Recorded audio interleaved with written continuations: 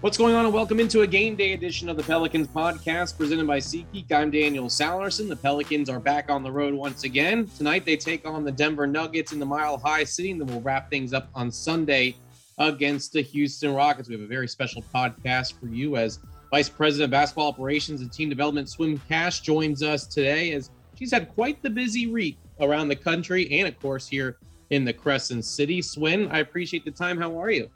I'm doing well. Thanks for having me, Dan. I appreciate it.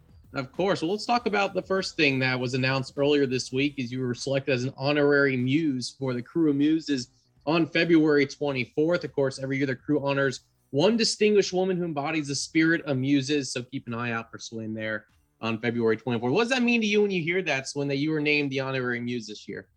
At first I was a little shy, I guess. And people probably think because I'm in a public eye, it doesn't happen, but you hear the word kind of muse and you're like, okay, what does it consist of? What do we? So, I give a lot of credit to our director of team development, Marche. She's been amazing, just really giving me cultural information. Sean, everyone over at Muses, Melissa Ann, they've been phenomenal. And I'm just really honored. I'm excited. Daniel, as you know, we got here in 2019. We hit the ground running. It was all Pelicans trying to get structure in place. 2020, boom. Like wasn't able to experience Mardi Gras, didn't really get, I guess, really integrated into the culture and understand it. But to have this honor now in 2022, I'm super excited. So you really haven't experienced Mardi Gras yet then, have you? I haven't. And now you get to ride in a parade. How did this all come about? When did they approach you about doing this? This just kind of happened, or has this kind of been in discussions for a little bit? You know, it's for a few weeks now. It had been in discussion. I had received the invitation. Obviously, they have a membership, and to know that, you know, they had unanimous vote from what I was told about asking me to be, you know, their honorary muse. And I said that to me is phenomenal. It's, as you know, it's very difficult to get consensus on anything nowadays. And to see that these women, these amazing, strong, powerful, committed to philanthropy, just runs the gamut of people here in New Orleans. To see that these women, one of the most, you know, I heard rockinest parades ever, wanted to have me. I just was really humbled and honored. I'm not just saying this, but it's one of my favorite parades to go to is Muses on every Thursday night. It's definitely one that kind of kicks it off for me. So I'm very jealous that, well, I can't be a part of it. It's an all women's thing, but still the fact that you're going to be riding it, that's awesome. So have you gotten all the high heels picked out, decorated? How's that process going to go here? You got 20 days to get ready. I know. You know what? It's been a lot, but I give a lot of credit. First thing I did after learning and saying, hey, I think I want to do this, was I called Miss Benson, wanted to have a conversation, wanted to know just what she knew about it and how could we take this from not only me being an honorary muse and in a parade, but how could we also have an opportunity to give back? And so we're actually going to be doing something really, really special. We have something cooking with Jen Hell and her sideline pass and Miss Benson, myself, and all the women with the Saints and Pelicans. So you got to stay tuned for that, Daniel. It's coming. I can't share everything with you right now, but we're super excited to bridge the gap between the women of the Muses and also our young females that are going to be out there cheering and watching us ride in the parade. In the business, that's called a tease. So we look out for that. We can't wait to see what you got in store for us. You should do a little media back in the day, you know. I think you know what you're doing. Absolutely, for sure. This is also a big week for you in your investment with the WNBA. Reading that story yesterday, over $75 million invested back into the organization. And look, it's something that's growing. I remember the playoffs last year, how many people were tuned into the WNBA playoffs. I have two daughters. They're very young, but, you know, you never know, 20 years from now where they could be. How did this get rolling? When did this come about for you all, and kind of what made you decide to be a part of it? Yeah, so I'm super excited to be a part of this investment group for the WNBA. And it really just came about through conversation. I have been watching, obviously, what Kathy has been doing and how she hit the ground running. I've been privileged to be able to create relationships throughout my career. And when I knew and got word that this was happening, really having a conversation with Kathy, understanding who was coming to the table. And I knew for me personally that it was vital, Daniel, very important that our young girls and other WNBA players and former players saw that somebody was with this group and investing their money and saying, I'm committed to the WNBA for the future. And so as we started having more conversations, obviously you get the financial guys involved, what it looks like. But at the end of the day, my husband and I were like, we want to do this. We want to make sure that our boys understand that you have to consistently invest in women, and you have to understand what it means for your mom, for your aunt, for your grandma in this society to see this league, like the WNBA, consistently get better and keep growing for the future. Yeah. So you talk about it'll drive marketing, brand elevation, future growth. You mentioned it. I mean, just how much more is there to do with this league? You talk about all that stuff. I guess, what does that entail when you talk about the marketing side, the brand elevation, getting the word out there more about WNBA? This money is going to really, really help. This capital raise is going to help them invest. Everything that you just said is going to happen. I think also we have to understand the WNBA brand, it's going to grow, but it also has to grow at its own pace. A lot of times we're comparing it to the NBA. And that's one of the things that I said and was screaming from the rafters, even when I was playing, is let it grow, but let's keep investing in it. Because if you look at where the NBA was, they did the right things along the way to get it where it is now. And I believe the WNBA right now, valued at, $1 billion, it's only going to get better if we get the visibility, if we get the branding behind it, if we get the comfort for the players. And eventually you'll get to the other things, but it has to start somewhere. And I'm glad it's starting with us. You feel like it is moving in the right direction? We're seeing, free agency was just a couple of days ago. There was an ESPN special about it.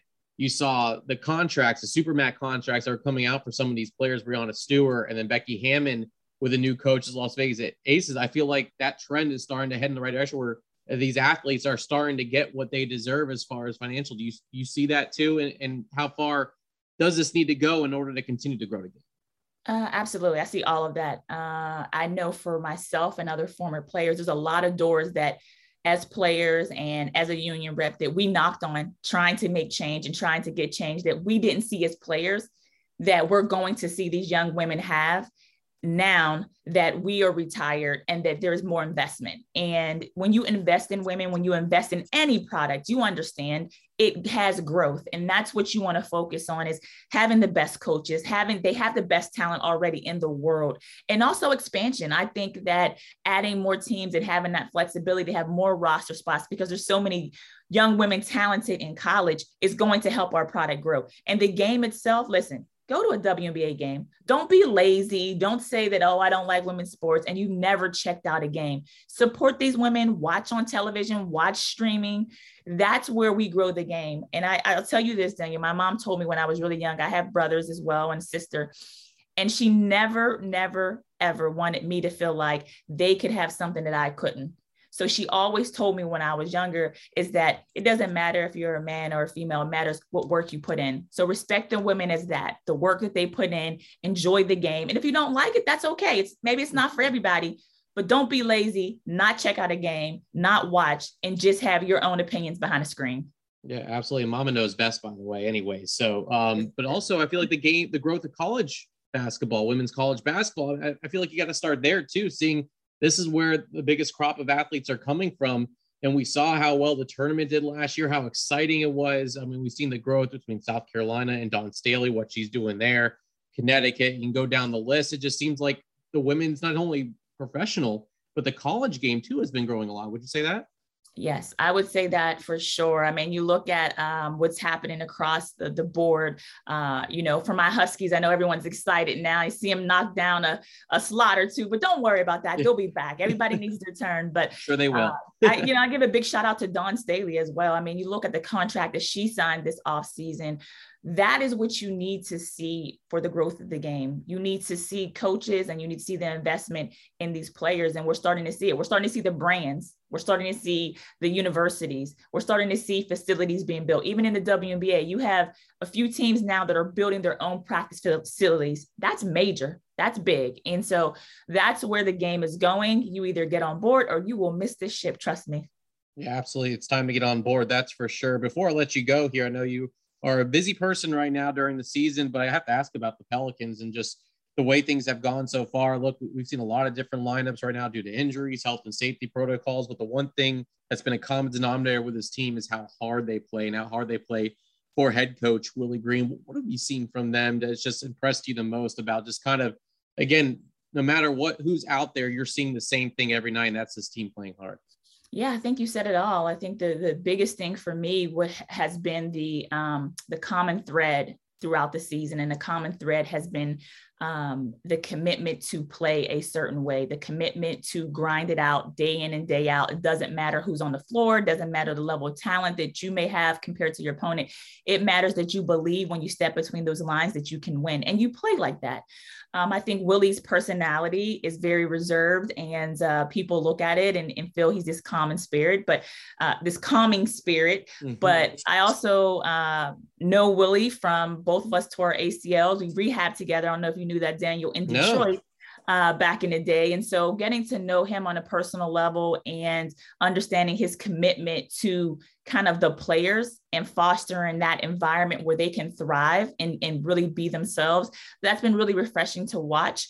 At the end of the day, for us this season, we're going to keep working. We're going to keep grinding. We know what our goals are, and it doesn't matter if we have people in or out. The expectation is when you get your time, you shine. And we've seen that we've seen Herb all year long, how he's been. We've seen Jose get his opportunity, and he's just, running out there, and he's bringing us that energy and that life. And at the end of the day, we see the consistency of Brandon Ingram and the all-star that I know that he is. We're super excited about his game and how he's been a leader on his team. He is definitely a quiet assassin, and we love that about him. I guess before I let you go, you kind of brought up Herbert Jones, the fact that he was named to the Rising Stars team. I mean, this is a guy that was undrafted, 35th overall out of Alabama, and you're seeing him being talked about in the Rookie of the Year conversations, all rookie first team, all defensive team. And what does that say about him and what he's been able to do in not even a half a season yet? I give a lot of credit to not only Herb, but his family. If you meet his parents, his brother, they're such a strong unit, and they just go about doing their business. They come to work, and it reminds me of just, growing up in Pittsburgh, outside of Pittsburgh. It was always about having that hard hat, and Herb brings his hard hat to work every day, places it right there on the chair, goes out and works, put it back on, and then he's out. Like, that's the kind of mentality that he has. He has that warrior spirit where he's not going to talk a lot out there, but he just, he's fighting every single night, and he's getting every team's best player, and he doesn't at all back down from that challenge. So I expect him to be on all rookie team. I expected him to be at the Rising Stars this year. And as I told him, I expect him to also probably be on an all defensive team, because he's worked that hard for it. Now, whether that's all going to happen, I don't know, but I know that he has the ability to get there, and I'm super excited about that. Yeah, the fact that they asked him about the Rising Stars game after the Detroit win and talking about how there's really not a lot of defense played, he said that was the case, but it's going to change a little bit when he gets up there. So I'm curious to see how that plays out when he gets to go to Cleveland. That just kind of describes what the type of player Herbert Jones is. That's Swin Cash, Vice President of Basketball Operations and Team Development. Look out for her in about 3 weeks at Muses, of course, at the beginning of the parade. And of course, we'll keep a lookout on everything going on with the WNBA. Just what a wonderful thing that Swin and some other people are doing for the game as it continues to grow. And Swin, I appreciate your time this morning sharing that with us. No, I appreciate it. And much love to all our fans. Keep rocking with us. We appreciate you, and go Pels. There she goes. Good stuff there from Swin Cash. Of course, what a cool thing to ride in a Mardi Gras parade, especially with not having Muses last year. I'm sure she's very excited, and be on the lookout for her, and also what she's doing as far as getting ready for Muses, which again is February 24th. All right, as I mentioned, Pelicans and Nuggets tonight. Pelicans looking for some revenge, as the Nuggets have taken the first two of this 4-game series this season, both of them inside the Smoothie King Center, for time for the Pelicans to reverse course. Keep in mind, it's a late one, 8 p.m. Central Time in Denver. It was scheduled for 9, but has moved up an hour for us, which is good. I know it's very cold outside, so what's better to do than to snuggle up by the fire and watch it on Bally Sports New Orleans, or you can listen on ESPN New Orleans 100.3 FM with pregame coverage beginning at 7:30. Then the Pelicans wrap up the road trip, as I mentioned at the beginning of the show, on Sunday against the Rockets. That will begin actually matchup number 1 and 2 against them, as they will return home on Tuesday, the Pelicans, to welcome in that same Rockets squad. So very important 2 games out west, and I guess back in Texas after that. And then the Pelicans will begin a 6-game homestand next Tuesday. That will take us through the All-Star break. And plus, sprinkled in that, as Swin mentioned, it's a very busy time. Trade deadline is less than a week away now, so we'll see what happens with the Pelicans and the rest of the NBA. I hope everyone has a great weekend. I hope you stay warm. I hope you enjoy some Pelicans basketball, and hopefully we're talking about 2 wins on Monday's podcast. For Swin Cash, I'm Daniel Salerson. Thanks for listening to the Pelicans podcast presented by SeatGeek.